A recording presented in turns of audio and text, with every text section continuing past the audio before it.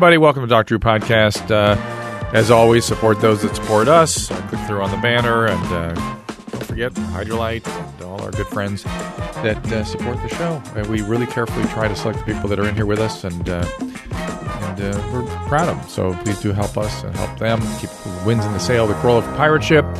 And if you don't mind, follow me on Instagram as well. It's Dr. Drew Pinsky. Excuse me, Dr. Drew Pinsky, Dr. Drew Pinsky. And I'm doing a lot of, as much as I can, sort of almost daily live broadcast on Instagram. And also at drdrew.com, if you sign up on the contact list, I will get your emails. We'll read them on one of the podcasts.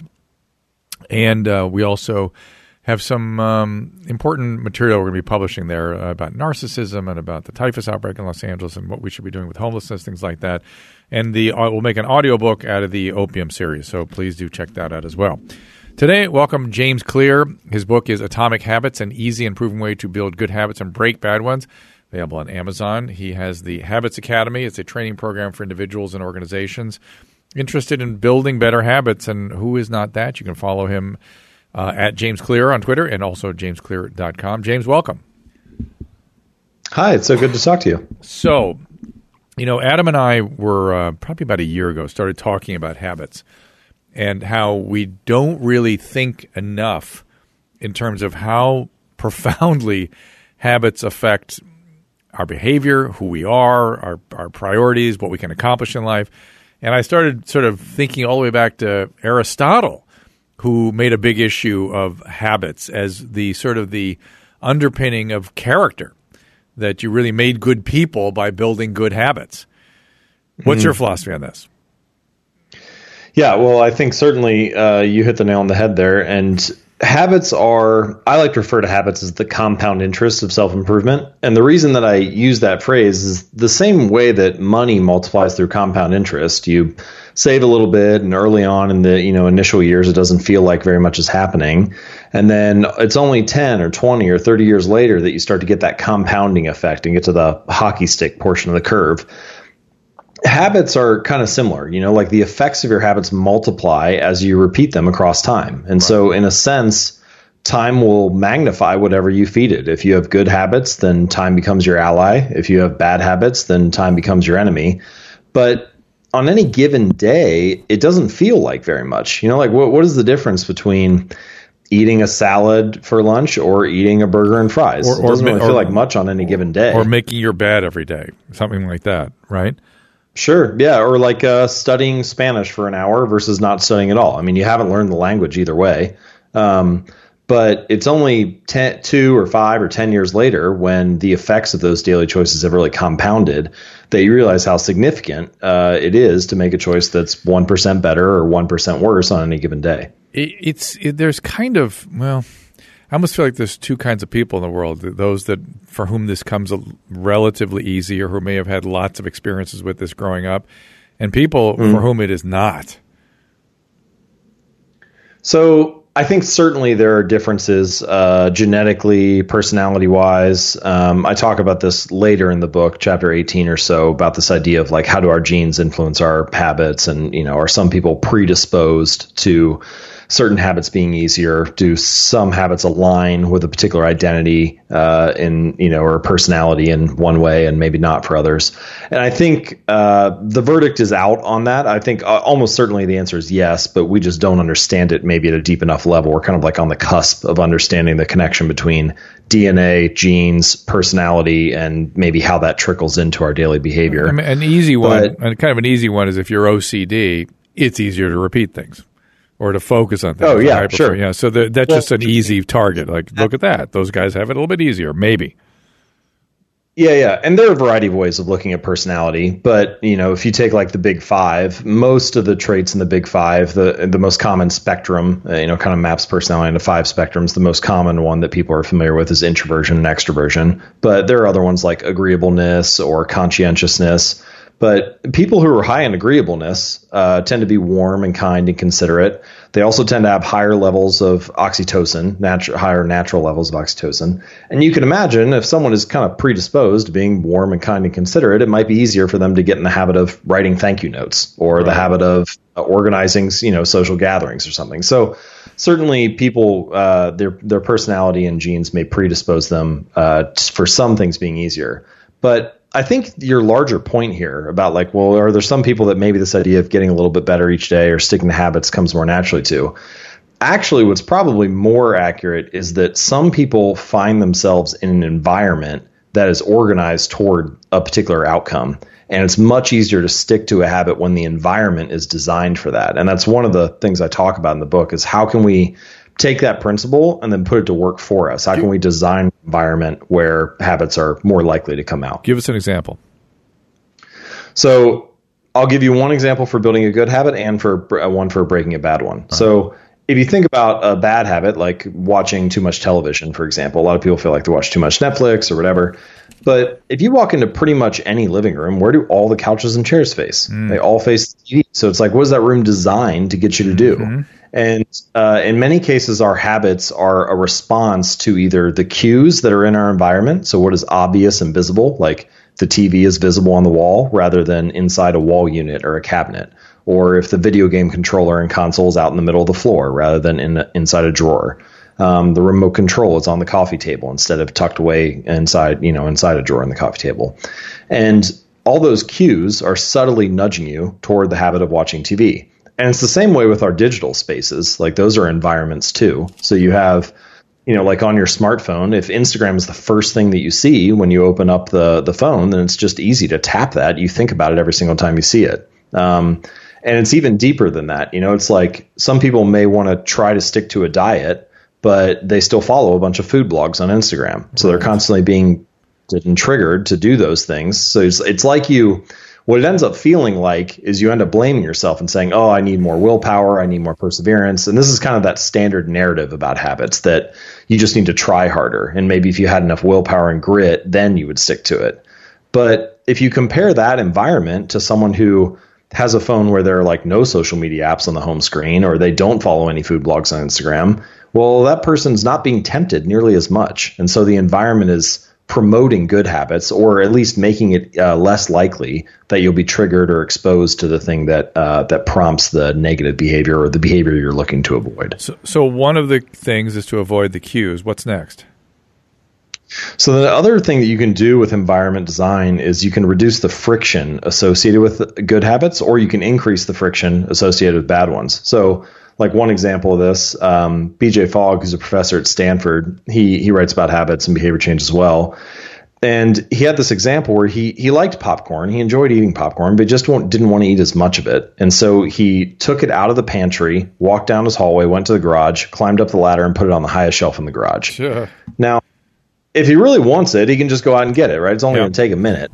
But if he's designing for his default behavior, if he's designing for like the action he's going to take when he's lazy or exhausted or feeling tired after a long day of work, he's not going to go out and get it because the friction is higher. And this is the kind of thing where you hear people say, if you don't want to eat sweets, don't have them in the house. Or if you're someone who's trying to quit smoking, well, if you have a pack of cigarettes sitting on the counter versus if the closest one is like 15 miles down the road at a gas station, right, then one of those has way more friction than the other. And so the more that you can redesign spaces to make the good habits obvious and frictionless, like I had a friend who wanted to practice more violin. So he kept his violin stand right in the middle of his living room so he'd pass it 30 times a day. And lo and behold, he'd pick it up more frequently. So you want the friction of your good habits to be minimal. You want there to be as few steps as possible between you and the good behavior. And you want the friction of your bad habits to be greater. You want there to be more steps. I'm trying to get the top 3 or 4 here. What comes next?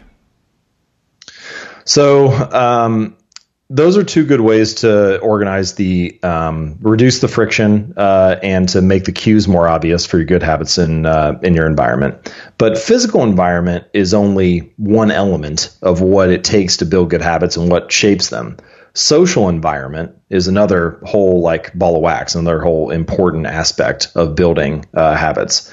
And if you step back from a high level, many of our behaviors are socially reinforced or socially driven. And a lot of the time it's habits that we don't even think about. Like just imagine, you like walk onto an elevator and you turn around to face the front. Right. Or you have a job interview and you wear a suit and a tie or a dress or something nice. Now, there's no reason you have to do those things. Like you could face the back of the elevator, you could wear a bathing suit to a job interview, but we don't do them because they violate the shared expectations of the group, of that particular tribe that we're in at the time. And this is one of the core lessons of how to get the social environment to work for your habits rather than against them, which is we are all part of multiple tribes. And some of those tribes are large, like what it means to be American or Australian or French. And some of them are small, like what it means to be in the group of people that are on that elevator, or in a neighbor who lives on your street, or someone who volunteers at the local school. But all of those groups, large and small, they all have a set of like shared expectations for how people act. And when habits go with the grain of the expectations of the group, they're very attractive because doing them will help you fit in. They help you belong. And we're all wired to want to belong. We have this like deep primal drive to not be abandoned by the tribe, because for our ancient ancestors, if they were abandoned by the tribe, it was a death sentence. They didn't pass their genes on. So all of us are kind of predisposed to care about belonging to the group. But when habits go against the grain of the tribe, they're very unattractive because it really takes a good bit of courage to build a habit that goes against the grain of the people around you. And so the punchline of all of this is that you want to join groups where the desired behavior is the normal behavior, where the habit that you want to build is the normal thing in that group. Because if it's normal for them, then suddenly it becomes attractive for you to do. And it sort of has momentum to it. Certainly, like you see this actually all the time. Like someone will join like a CrossFit gym and they want to join to get in shape. But then, if they start to get friends there and stuff and they go back more and more, all of a sudden they start picking up all these habits they weren't even trying to build. They're buying a certain type of shoe or knee sleeve. They're eating paleo. They're doing all these extra things that are signals. The habits are like a signal that, hey, I belong to this tribe. This is what people do here. This is what my friends are into as well. Is it harder to break a bad habit or form a new habit? Or can you tell? I don't know. It's a good question. I think, both of them are useful. I talk about both at length in the book. But I tend to, if I'm going to pick one, I tend to prefer building good habits because often the same way that like a plant will crowd out the other plants around it as it grows stronger, good habits will often crowd out bad ones. Like take the example I was mentioning earlier of watching too much TV or like procrastinating by watching YouTube or things like that. If you come home from school or work and you do that for like 2 hours a day, and then you could focus on breaking that bad habit, or you could focus on building a new one. Say you want to like get in shape.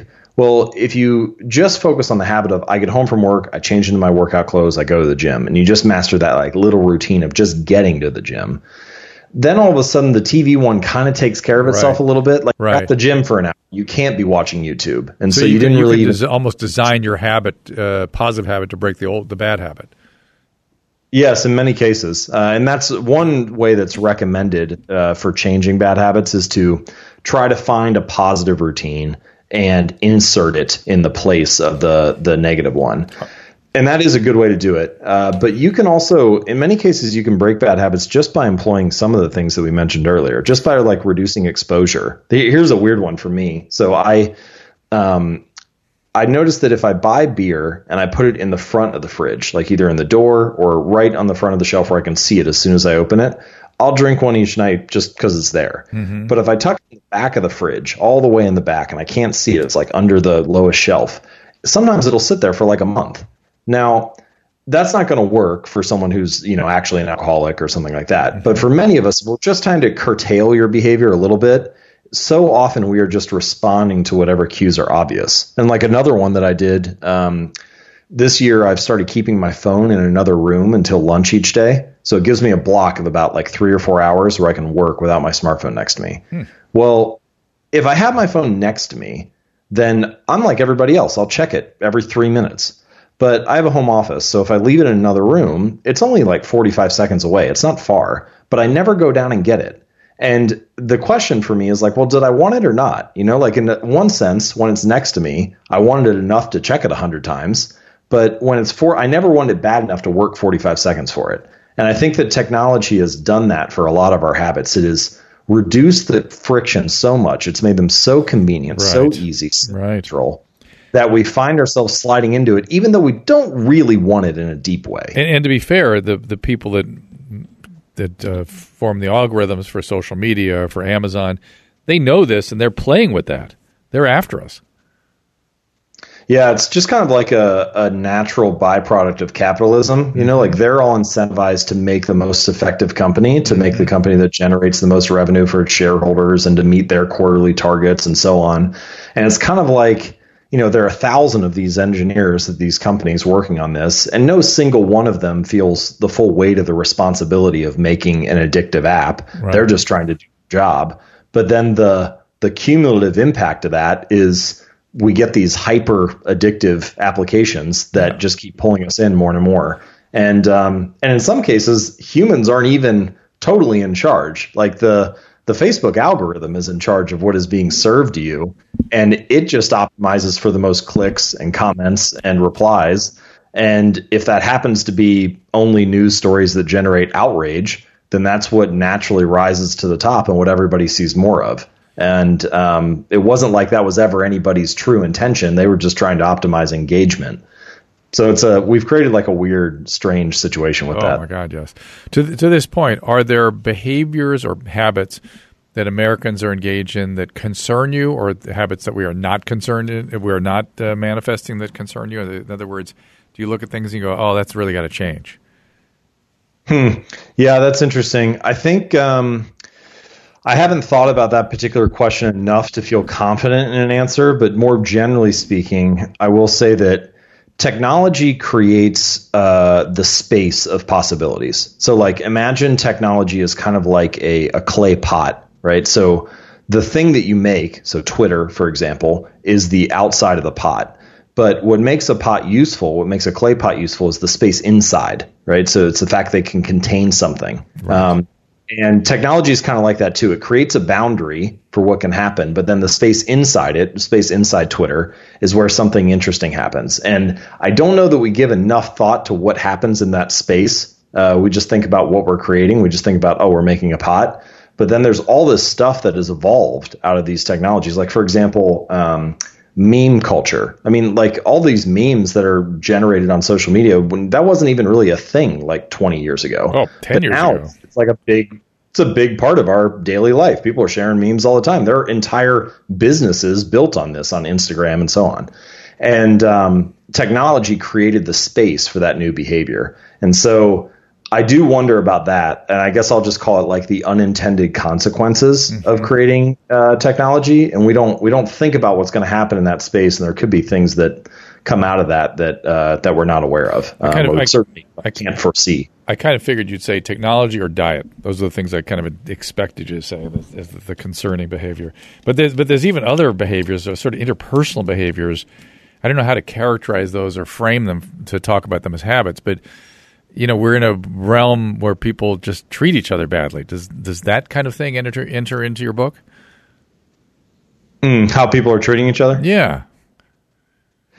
Well, yeah, that's interesting. I don't know that humans are wired for a society that has such rapid feedback, you know? So like for most of human history, the feedback loops have been either relatively slow if it's between many people. So like, you know, imagine trying to get a message to 1 million people 100 years ago or 1,000 years ago. It would have taken forever. You know, you'd had people on horseback and so on. Or the tight feedback loops were among a very small group of people. So maybe you could get a message instantly, but you could only get it out to like 25 or 50 people. And now we suddenly have technologies where, you know, a Twitter mob can arise in, 3 minutes. And you can have 1 million people screaming at you about something. And that's like a really weird, I don't know if the human brain is designed to achieve that level of feedback. Right. And when that happens, I think it plays with our emotions. We're not used to that. And so I have noticed that just with myself. I don't have the world's largest audience, but I have a couple million people read my site each month and a couple 100,000 email subscribers. And I've determined that it is impossible to write an article and send it to 400,000 people and have everybody agree with you. It just can't happen. No. And so I know that I'm going to have negative feedback no matter what I write. And so you have to learn how to deal with that feedback in a better way. And I think that's a skill that is not just for someone like me who has a platform. We all are having to learn that skill now because everybody has a platform. Everybody has a voice. If you're on social media, you have access to the masses. And so it's kind of like a new social skill we all have to be learning. Do people ask you with help in developing that habit? That particular one, yeah. I don't know that many people have thought about it yet, but I get all kinds of questions about building all types of habits. What's the most I don't common? know that most What's the most common request? There. What's the common question or ask for assistance? Yeah, most people want help with exercise habits. That's like the big pillar one. Another common one are writing habits. People are looking to build their own platform or looking to write a book or something like that. I think it's something like 88% of the population says they want to write a book at some point. Sheesh. Now, what percentage of them actually end up doing that, I'm not sure, but I think it's interesting to many people.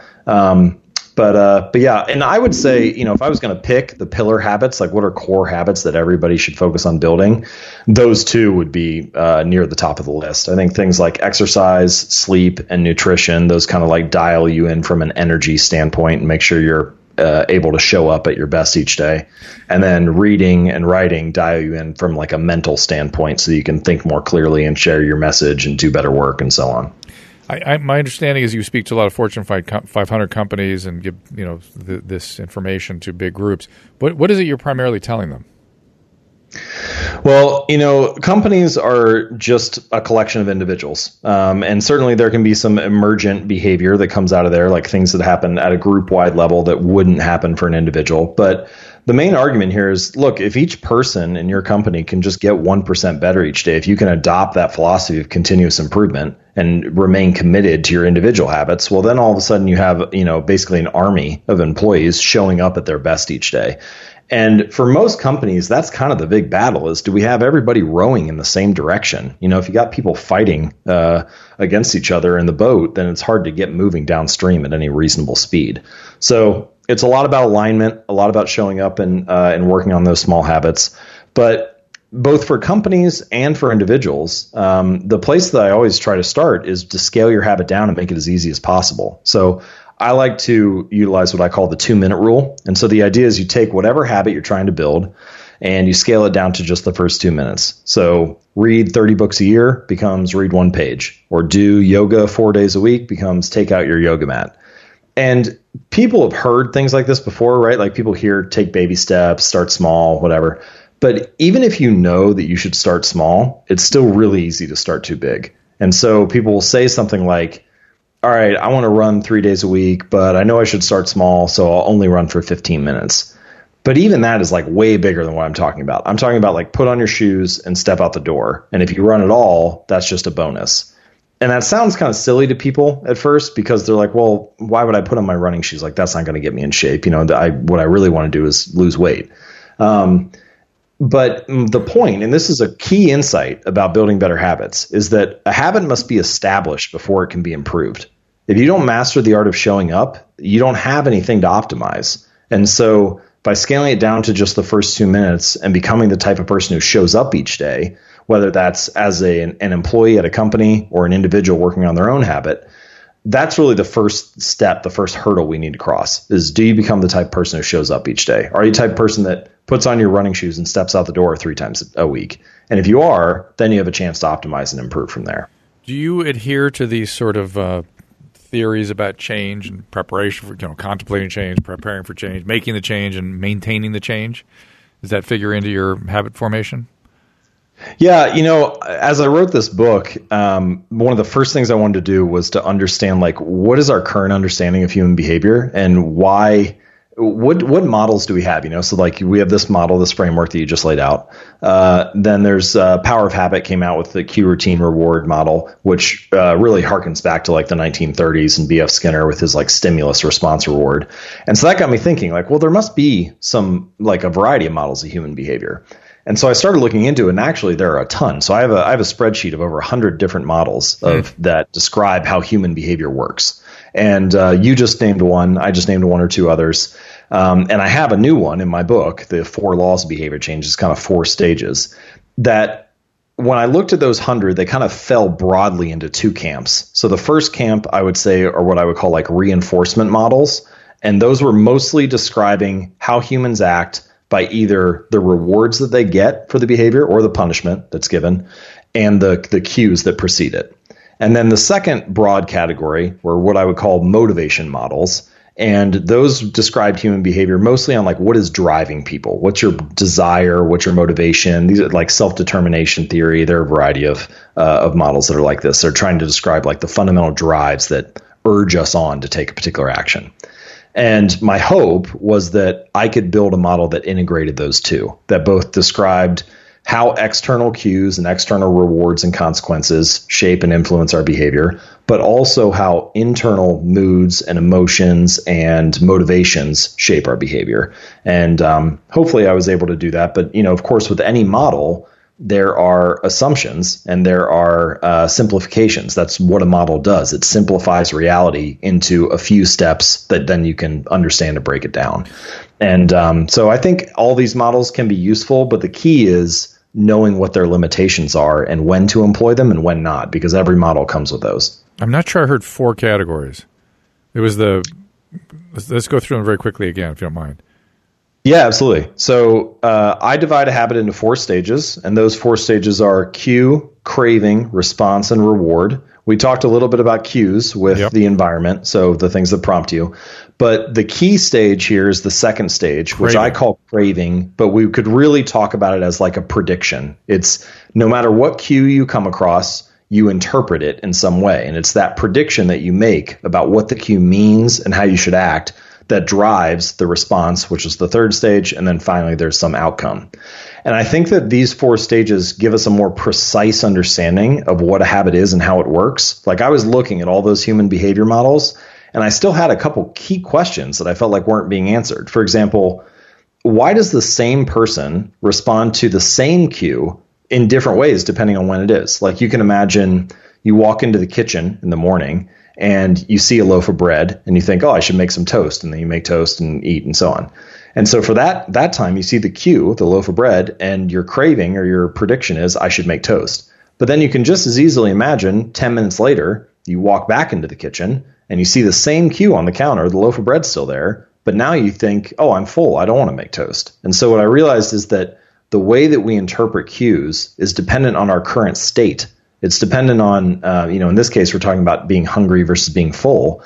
But that's true for any habit. If you pull up Tinder and you're swiping through it, what you're really looking for is you don't want to use Tinder. What you want is love and affection.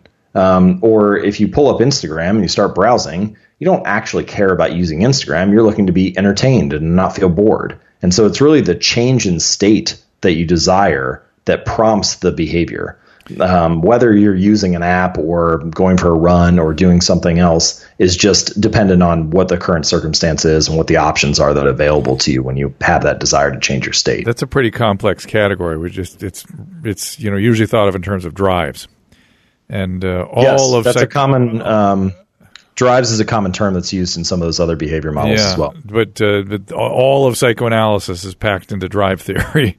As well as many other kinds of theoretical frameworks. So they're terribly complex, which are aimed at answering that question: why people respond to the cues the way they do, essentially.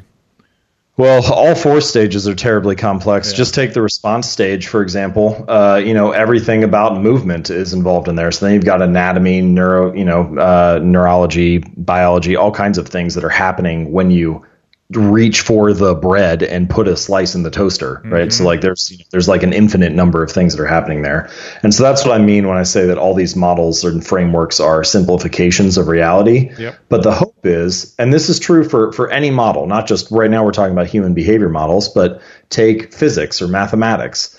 An equation is just a model. Yep. Now, what makes a model useful is how well it predicts the future. So it's predictive power, and how much you can rely on it to get a result or to use it, in an everyday circumstance. And so my hope is that these 4 stages are highly useful, even if they are not infinitely precise. So the stages that I described, cue, craving, response, and reward, out of those 4 stages, and this is the backbone of the book, come what I call the 4 laws of behavior change. And so for building a good habit, that is cue, the first law is make it obvious. So you want the cues of your good habits to be obvious, available, visible. For craving, you want to make it attractive. The more attractive a habit is to you, the more likely you are to follow it. We talked about that earlier with social environment and what habits are attractive in a given tribe. For the response, you want to make it easy. The less friction associated with the behavior, the more convenient it is, the more you adhere to that 2-minute rule, the easier it will be for a habit to be performed. And then for the reward, you want to make it satisfying. And it's really about making it immediately satisfying, because if you have like an immediate positive emotional signal after the habit, if it feels good, then you'll have a reason to repeat it in the future. And then if you want to break a bad habit, you just invert each of those 4 laws. So rather than make it obvious, you want to make the cues invisible. Rather than make it attractive, make it unattractive, make it difficult, make it unsatisfying. And my hope is that that framework is highly practical. Of course, I go over dozens of ways in the book to actually apply that. How'd you get into this? Well, I came into it in 2 ways. The first way was as someone who practiced habits, and of course, all humans have habits. I first started noticing them as an athlete. So I was a baseball player all the way through college, and as any athlete can tell you, you have all kinds of habits, both on the practice field and in the gym and as you're training. No, I didn't really have a language for it at the time. Like I wouldn't have said, I'm just trying to get 1% better each day, or, I'm trying to build better habits or something like that. I was just focused on doing what I was supposed to do at practice. But I realized that, man, when I had these routines, when I was dialed in, things were much easier and things really started to click and move forward for me. But it wasn't until a few years later that I decided to start my own company. This was after graduate school, that I realized I'm trying these business ideas and they're all flopping. I have no idea why someone would buy something or, what's going wrong here. And I realized I didn't understand how to market things. And so I started studying consumer behavior to figure out, why does someone sign up to an email list? Why does someone buy a product? And as I got into consumer behavior, I naturally started to bleed more toward behavioral psychology. Mm-hmm. And that got me interested in the science of behavior change and so on. And I have a science background. I was mostly in the hard sciences academically. My actual degree was in biomechanics, but it was mostly chemistry and physics classes. And so I was interested in the research. And about 6 years ago, I decided, I'll just start writing about this, because I had this Word document that was 60 pages long with all my thoughts on habits. And so I wrote a new article every Monday and Thursday, and I did that for the first 3 years. And I had a friend tell me early on, because I was feeling the same thing everybody feels when they start. It was who am I to write about this? And he was like, look, you become an expert by writing about it every week. Right. And so I did that for 3 years and then signed the book deal, and then spent the last 3 years doing even deeper research and writing on it. So now I've written about the topic every week for 6 years. And it turns out that if you do that with pretty much any topic, you'll learn a lot. You get pretty good at it. That's a habit. That is, yes. The habit of writing has completely changed the trajectory of my career and led to what we may call, expertise in this particular area. Hey, if you're looking for a car, you're probably familiar with terms like MSRP, but you probably don't, like me, don't even know what it stands for. How about invoice, list price, dealer price? It's meant to be confusing.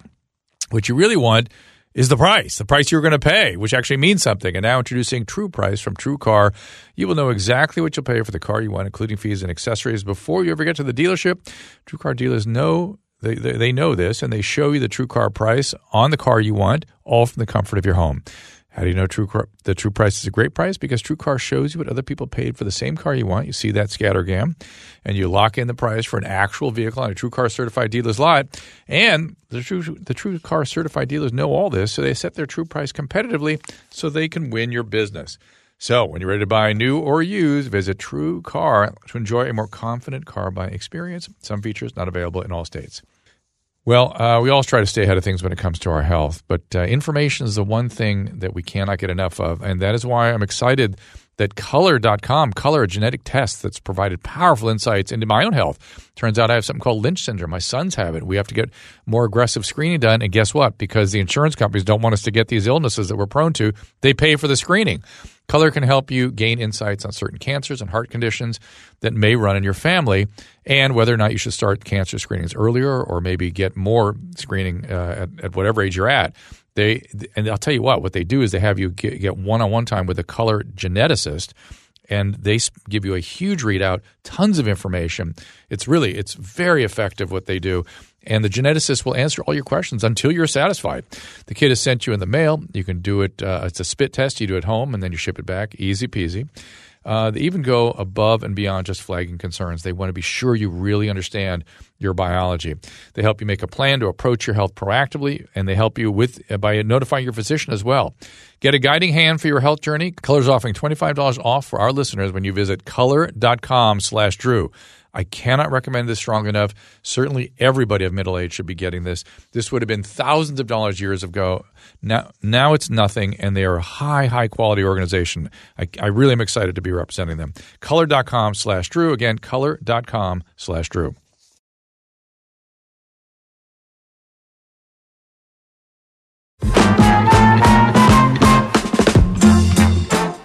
What do you consider the habit of writing? Well, for me, it was writing every Monday and Thursday. Now, I don't think there's anything special about that particular pace. And really, we could boil it down to even less than that. So I mentioned the 2-minute rule earlier. I have a friend who's a writer. His habit is to write one sentence each day. Wow. And, so of course, there are many days where he'll write much more than that. But I think that this is actually, we haven't talked about this yet, but mostly so far we've talked about habits as the method for external results. Mm-hmm. Habits are a way to lose weight or make more money or be more productive or reduce stress. And it's true. Habits can do all of those things. But the reason I love habits like this one I just mentioned of write one sentence each day, and I think the deeper purpose that they serve in our lives and the reason they're so crucial, and I feel like it was important for me to write this book about them, is that habits are not only the method through which we achieve external results, they're also the method through which we shape and inform our internal identity. In a sense, your habits are how you embody a particular identity. Whenever this is back to Aristotle's notion. Yes, right. How you develop character, right? How you develop a particular identity. Yep. So, if you make your bed, each morning you do that, you embody the identity of someone who's clean and organized. Or whenever you go to the gym, you embody the identity of someone who's fit. And it's sort of like every action you take is a vote for the kind of person you want to become. And as you take these little actions, I've meditated 14 out of 15 days, or I've gone to the gym 25 of the last 30 days. It's like you're casting little votes. And as those votes build up, you kind of have this little pile of evidence, and you have something to actually root your identity in, something to actually root that belief in, and you start to reshape your self-image. And this, I think, is actually crucially different than what you often hear people say, which is fake it till you make it, because fake it till you make it is asking you to believe something about yourself without having evidence for it. And we have a word for beliefs that don't have evidence. We call it delusion. And so at some point, the brain doesn't like that. It might be an okay short-term strategy. I don't think there's anything necessarily wrong with just believing you can do it, but it's not a good long-term way to shift your self-image and what you believe about yourself. And I think that behavior, and specifically small habits, are a great way to cast votes for that particular identity and ultimately reshape how you see yourself. And that, I think, is the true purpose of the real meaning, the reason that habits matter so much, is that they can not only deliver external results, but also reshape us and maybe even upgrade or expand your identity into something more confident and more robust. Yeah, I've noticed that in a very basic sense, some people change better outside in, some people change better inside out. That's sort of what you're describing. And when I think about people struggling with drug addiction, one of the first and most important habits we're asking them to sustain is rigorous honesty, the habit of honesty. And it's stunning how much difficulty they have with that. It's also stunning how much that changes everything. Well, in a sense, if you can reshape your identity or reshape how you look at the situation, if you can be rigorously honest, for example, that is kind of, we were talking about how much is packed into that second stage, that craving or prediction stage. Yeah. Well, it gives you a totally different way to interpret all the cues and experiences in your life. Yeah. Now, suddenly you have the same experience you had before, but you interpret it in a different way, and thus you respond in a different way. But of course, the mental work required to do that is significant, and sometimes the hurdle is really large. I'm not sure we've talked about sustaining habits yet, because that to me is always, for most people, the most difficult part. They can get it going, but maintenance is very hard for people, it seems like. Yeah, that's a fantastic question. So there are two things I want to say here. So the first is, in this 4-stage model that I laid out, cue, craving, and response, those first 3 stages, those are all about getting a habit to happen the first time. You want to make it obvious, make it attractive, make it easy. That'll get you to act. And of course, that 3rd stage is the action itself. But the 4th stage, make it satisfying, that reward, that's what gets you to repeat. And so I think one way to describe this is perceived value motivates you to act. Actual value motivates you to repeat. So let me give you an example of that. If you're going to buy a book, for example, on Amazon, you don't actually buy the book. When you go to Amazon and you look at the page, you buy the image that the sales page creates in your mind. You can't buy the book because you don't have it yet. It hasn't been delivered to your door. So the perceived value of what you're going to get is what motivates you to click buy and to check out. But when the book arrives and you read it and you enjoy it, presumably, that is what motivates you to repeat, whether it's to buy another book from Amazon or to share that book with a friend or to read it again for a second time. But it's the enjoyment, it's the value, it's the reward that gets you to stick with a habit in the long run. And the point here is that you need some kind of positive, satisfying ending to perform a habit again. And businesses know this really well. So like a couple examples, BMW, most recently, like maybe 5 years ago or so, 6 years ago, they added a feature to one of their cars where if you pressed on the accelerator and you slammed down really hard, it would pump additional engine growl noise through the speakers. So it was making it more satisfying to step on the gas. Hysterical.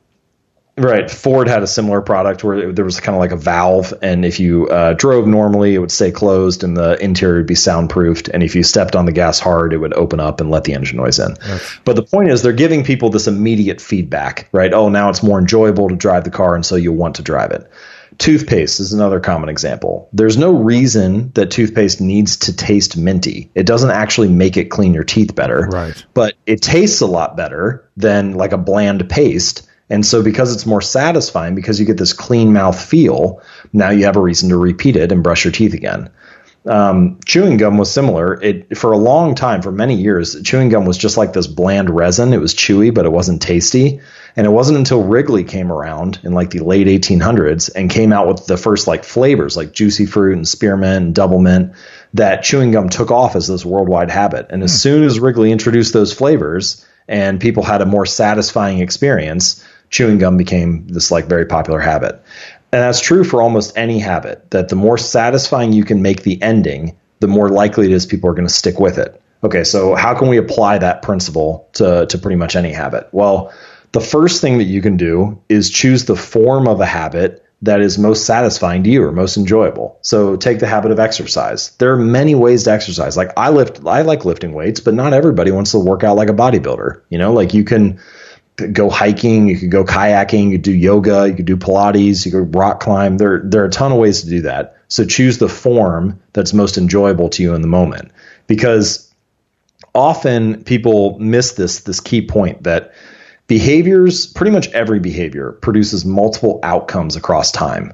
Like, for example, eating a donut, the immediate outcome of eating a donut is enjoyable. It's sugary, it's tasty, it's sweet, it's great. But the ultimate outcome, like a month or a year from now, if you keep repeating this habit, is unproductive, unhealthy, unsatisfying, you gain weight, and so on. For good habits, it's often the reverse, where the immediate outcome of like going to the gym is kind of challenging, like it requires sweat and sacrifice and effort. Like it's not really that enjoyable. It's kind of unfavorable. But the ultimate outcome, if you repeat that habit for a month or a year, is favorable. And So a lot of the battle of getting good habits to stick is figuring out ways to like pull those long-term rewards, that enjoyment, the delayed gratification into the present moment. And so if you pick the form of exercise that feels best to you in the moment, make it about how you feel rather than what your body looks like in the mirror, then you have a reason to show up again. So that's the first thing. You can make choose the form of a habit that's most satisfying to you. But the second one, I always say with exercise, I just say make sure the exercises that you'll do is the one that you like doing or that you'll do. You know what I mean? That's precisely it. Yeah. And you could say that about almost any habit, right? Yeah. Like say if you want to get in the habit of reading, well, what kind of books should you read? Well, you should read the kind that you enjoy. You know, like if that happens to be sappy romance novels, then so be it. If it happens to be, like fantasy literature, then great. If it's nonfiction books, then that's fine. But don't feel pressured to build the kind of habit that you feel like society says you should build. Build the one that feels good to you, that you like in the moment, because that's the one that's going to stick. That's the one you'll do, right? So that's the first piece. And then the second piece is, and I don't think you need to do this for every habit, but tracking and measurement can be very useful. So there are many habits that I have, like, flossing my teeth or tying my shoes. I don't need to track how often I do that. Like, I don't need a process of continuous improvement for tying my shoes. But for habits that are important to you, for like a few of those core ones, like for me, it's reading and weightlifting and writing. It does make sense to track those because, one, like I track all my workouts. And so it feels good to close the book on another workout. I write down all the sets and reps, and there's just like a little small sense of accomplishment that comes from closing the book on that particular evening, on that particular workout. And tracking visual forms of measurement like that, they immediately give you a signal that you're making progress. A lot of the time, like if you go to the gym, the reward of going to the gym for like 3 weeks isn't really a whole lot. Your body looks basically the same in the mirror. The scale really hasn't changed that much. And so you need some kind of visual signal that says, hey, this was worth it. And tracking and measurement can be one way to do that and make you feel a little bit more satisfied in the moment. We got to kind of wrap things up. Have we missed anything? We've been almost encyclopedic so far. Is there some area that you think people should know about, or that you want them to sort of think about, and a reason to have them come read Atomic Habits?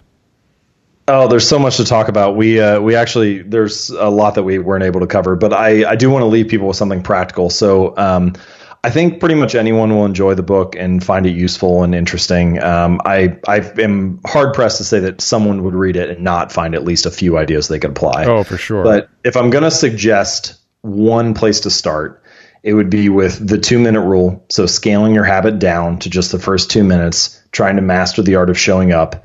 And then the second one is if you want a habit to stick, and we just talked about a variety of ways to get habits to last by making them satisfying. But man, the ultimate way to do that is by employing the social environment, by joining a group where your desired behavior is the normal behavior. People do all kinds of habits for decades on end because they're in a community that supports them. If they, think about people going to church for 30 years in a row and they all live in the same community, they walk to church together and so on. Perfect. And it's really the fact that that's where all their friends are going every Sunday or Saturday or whenever. And that's what the community does. And so that's what they do as well. And you can take that same principle and apply it to pretty much any other habit. It's really interesting. Well, I thank you for the book, and I thank you for the hard work and the research, and I think it's really going to help people. I just, we started this conversation. I was telling you that I found Adam and I were talking an awful lot about habits and how little people sort of just thought about them. And I was thinking at the time about Aristotle and his comment about, you build yourself out of habits. Literally, your character, yourself, is just an amalgamation of habits in certain sense. And I think your book drives some of those kinds of points home. Yeah, I agree. I think that's a central thing, and I hope that people will find the book helpful and useful. And thank you so much for the time. What's at Habits Academy before I let you run? Habits Academy. Oh yeah, absolutely. So Atomic Habits is the book, and I think the best place to start, and that's at atomichabits.com. And then the Habits Academy is a more in-depth course that is particularly organized for individuals and for organizations that are looking to build better habits in life and work. So if you have a team and you're looking to build better habits across that team, the Habits Academy is a great place to start. Fantastic. James Clear, thank you so much. Great. Thank you. Yeah, and we'll see you all next time. For calling times and topics, follow the show on Twitter at Dr. Drew Podcast. That's DRDREW Podcast. The music from today's episode can be found on the Swingin' Sounds of the Dr. Drew Podcast, now available on iTunes. And while you're there, don't forget to rate the show. The Dr. Drew Podcast is a Corolla Digital production and is produced by Chris Loxamana and Gary Smith. For more information, go to drdrew.com. All conversation and information exchanged during the participation in the Dr. Drew Podcast is intended for educational and entertainment purposes only. Do not confuse this with treatment or medical advice or direction. Nothing on these podcasts supplement or supersede the relationship and direction of your medical caretakers. Although Dr. Drew is a licensed physician with specialty board certifications by the American Board of Internal Medicine and the American Board of Addiction Medicine, he is not functioning as a physician in this environment. The same applies to any professionals who may appear on the podcast or drdrew.com.